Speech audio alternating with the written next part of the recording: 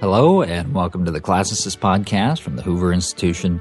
I'm your host, Troy Sinek, here, of course, with Victor Davis Hanson, the Martin and Ely Anderson Senior Fellow at the Hoover Institution.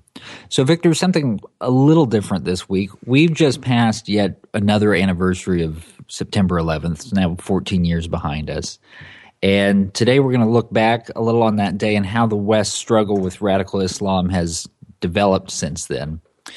Let's start here. There was a phrase that became famous about the 1990s, about this sort of parenthesis between the end of the Cold War and 9/11, which was that we in the West were on a holiday from history. Another famous phrase, one that probably stems from that in some sense, the 9/11 Commission cited a failure of imagination as one of the primary reasons that those attacks were successful. And yet, Victor, it's not only with hindsight that we can see the threats we're developing. We had very good evidence in the 90s about the seriousness of al-Qaeda and the scope of their ambitions, if not the precise form they'd take. How would you explain why we nevertheless seem to develop a blind spot on that issue? I would offer the analogy of Germany between the 20-year period between 1919 and 1939, or maybe the 20-year period in the Soviet Union from 1947 to 67. And during that period, it takes a long time, apparently, for Western complacent democracies after they've just finished wars, and we had finished the Cold War, if I could call it a war, to gear up again and say, war may unfortunately be with us as a human species, and it's not something that's over now, and we can take, as you said, a holiday from history. So I think that was part of it. And then the other part of it is, unfortunately, the great tenet now in Western societies is multiculturalism, or the idea that there is no culture that's exceptional, especially not Western culture. So the idea was, well, if something happens abroad, or that if we are in a argument or a war or a conflict or a struggle of ideas, then we have to be introspective to a degree that we haven't been in the past. We're postmodern. We're in the 21st century. And maybe it's our fault, or maybe we weren't that good to begin with. And that was especially true of people who happen to be non-European, poorer than we are, a different religion than we are, unlike, say, the Germans or the Italians in World War II, or the Soviets in the Cold War. They didn't have a religion, but they came from the same embryo in the West that we did. And so it kind of dovetailed with very influential people in the United States, in government, the media, journalism, the foundations, and of course in the arts, Hollywood, academia. So we were very ill-prepared, both intellectually and psychologically, to deal with people from the Arab world and say to them, these problems that you're having, both within your country and against us, the West, whether it's Khobar Towers or blowing up Marines in Lebanon or the First World Trade or the big hit on 9/11, that's not our fault. It's not neo-imperialism and colonialism. You better look in the mirror and ask yourself, why are you still tribal, non-democratic, can't embrace capitalism, don't respect private property, don't have equality of the sexes, don't have freedom of speech, don't value the individual, anti-Semitic, somewhat racist. If you are going to not change, all of those ingredients add up to economic failure. And unfortunately, that message was really brought home to the Arab world by globalization, especially the internet, cell phones, movies, CDs. And so when they looked around and they said, wow, South Korea is doing pretty well, Europe's doing well, the United States is doing well, China's doing well, everybody's doing well with us. But we're not going to say why. We're going to blame the Jews or the United States or the Europeans. So that's where we are. And we don't have the imagination or the courage to answer that back with any confidence. You know, the sentiment that was everywhere after those attacks, immediately after those attacks, was this idea that 9/11 changed everything, that there was some newfound sobriety in the American people. There was talk back then about those attacks being the catalyst for a new greatest generation because the stakes were going to be civilizational again. And yet it doesn't quite seem like that's happened. I note here a passage from your most recent article at National Review, which is on the broader state of the West right now. Quote, "At least for now, we are in a cycle of Western decline, waiting either for another Churchill, Thatcher, or Reagan to scold us out of it, or for an existential enemy, foreign or domestic, of such power and danger that all our progressive pieties will dissipate in the face of danger." Close quote. Victor, isn't that what we thought 9/11 was? And if carnage on that level isn't enough to do it, how confident can we really be that we can get shaken out of this? Well, I think what happened with 9/11 was two things. One, the much pilloried and caricatured Bush protocols, whether it's Guantanamo or enhanced interrogation or the Patriot Act or going across the seas and hunting people down or predators or whatever they were very successful. And although we've had some minor attacks, they've stopped anything of the caliber of another 9/11. And when they're so successful that the chief critic of them, Senator Obama, when he came into office, for all the rhetoric about shutting down Guantanamo and Bush did that and Bush did that, he more or less embraced them. And the result is that our enemies have not been able to yet come up with the imagination how to get through our defenses. I think we all say that they can, but they just simply haven't done it yet. We know they've tried on 50 or 60 occasions. And then the second thing is the Iraq saga, both the immediate success, which built up everybody's expectation of taking out Saddam in 3 weeks, and then the insurrection that lasted 4 or 5 years, and then the final victory with the surge, and then the pulling out of Iraq and handing it over to ISIS. That really confused and demoralized a lot of people. Had we either won very quickly and put down the insurrection, or had we left as we did in Korea or Germany or Italy or Japan, the 20 or 30,000 occupation troops, then I don't think a lot of the problems we're having today about confidence in the Middle East and a mess would be with us.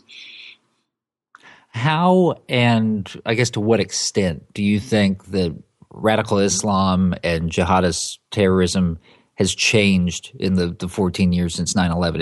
Is it more of a threat now? Is it less? Is it different? Yes, I think it's more of a threat for a couple of reasons. And the first, of course, is the specter of Iran. We were not dealing with state actors to the same degree. They were stealthy actors. They were always seeking deniability of culpability. So the Saudi royal family or people in Pakistan, they all denied what they were doing. They didn't want to have their state fingerprints on any terrorist act. Not so with Iran. They're pretty much open about it, what they've done with Hezbollah or Hamas or what they did to Americans in Iraq, and they're going to probably get a bomb. So that's the first thing. It's much different now, much more dangerous.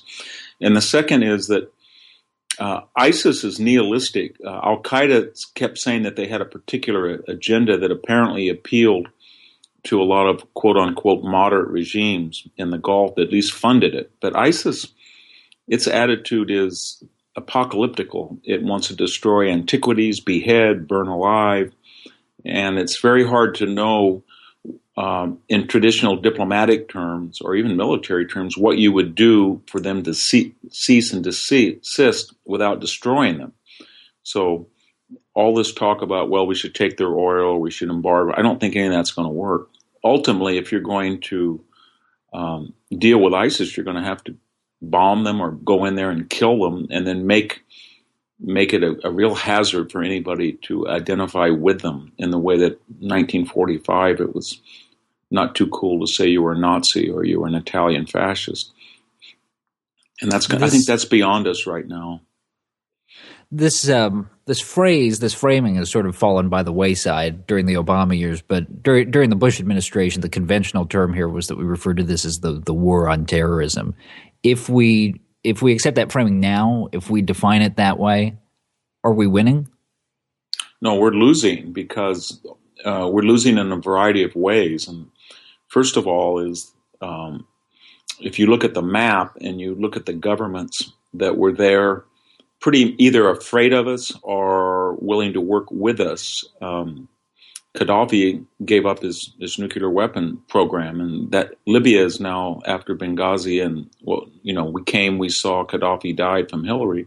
It's a complete mess. Lead from behind led to nothing but Mogadishu on the Mediterranean. And Yemen, the president said Yemen was a model of anti-terrorist. It's gone now. The Iranians are there. I don't know what Syria is, but the red lines and Assad is a reformer and all that rhetoric ended up in chaos. We handed over Iraq. That was supposed to be our greatest achievement, according to Joe Biden. Self-reliant and independent and stable, all that stuff that Obama characterized it when he yanked everybody out. It's a mess. Iran, for all the talk about this New Deal, all it really matters is that before we started negotiating, Obama set some guidelines that they had to have all enrichment ceased. They had to have open inspections. They had to have international bodies, the ability to go anywhere. All of that's fallen by the wayside. So notice there's two themes here, that the Middle East is in a chaos. And in each case, this administration said something that was absolutely opposite from what happened or absolutely opposite from what was happening when they said it.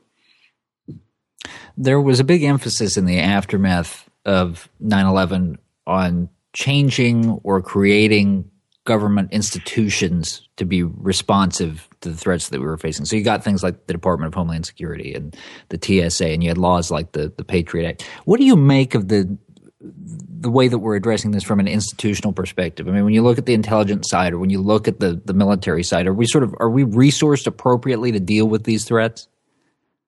I don't think so. I have a kind of idiosyncratic view of why we did so well, and I think a lot of it was we overthrew the Taliban very quickly and disorganized them, and they were not able to host anybody. And then we scattered al-Qaeda under Osama and sent him back into Pakistan, threatened Pakistan stealthily. Then we went into Iraq, and everybody said that was a mistake. But by the time the surge was over with, we had killed probably 60 or 70,000 jihadists in Anbar province.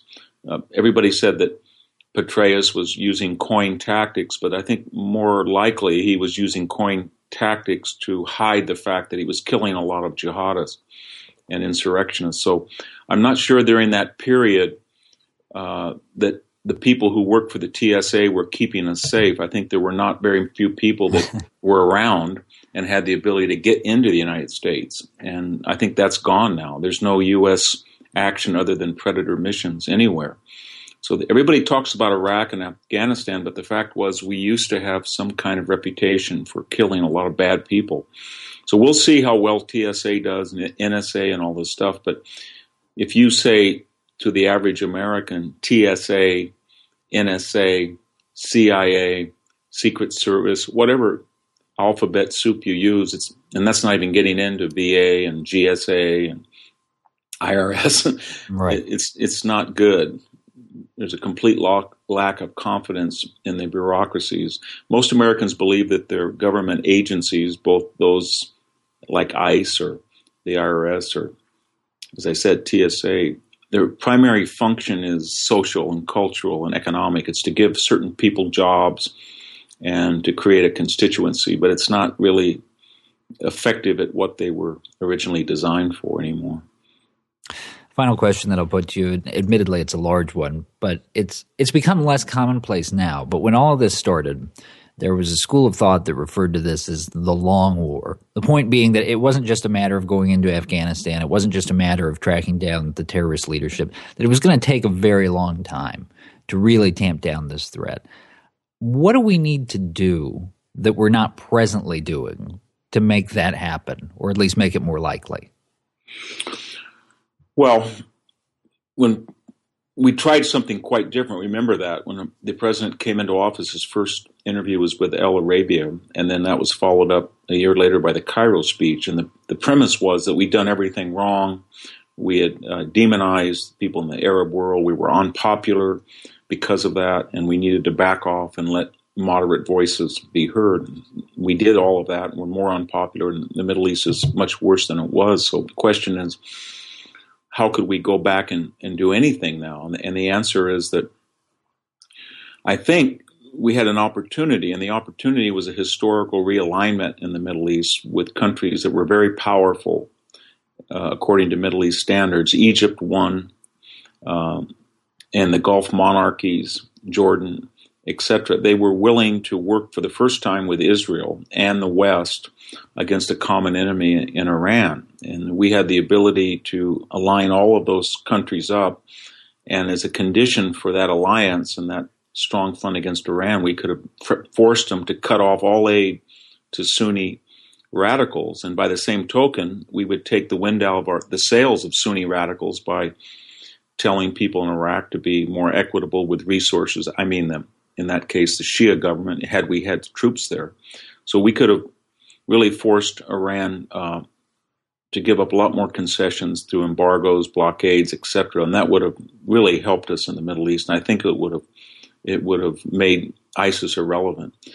And I don't know if we can still do that, but the next president, the first thing he should do is sit down with the Gulf monarchies, sit down with Israel, sit down with Egypt, sit down with Jordan, and craft a common policy to deal with Iran's nuclear program. And then in exchange for that, they're going to have to put a lot more pressure on Sunni extremists. And I think that there's a possibility it could work, but not if you give speeches like the Cairo speech and you back the Muslim Brotherhood and you're ambiguous about Hezbollah and Hamas and you just simply give up trying to contain Iran. All right. That's all the time that we have for today. Join us next week for the next installment of the Classicist Podcast. And in the meantime, stop by hoover.org where you can read all of Professor Hanson's commentary.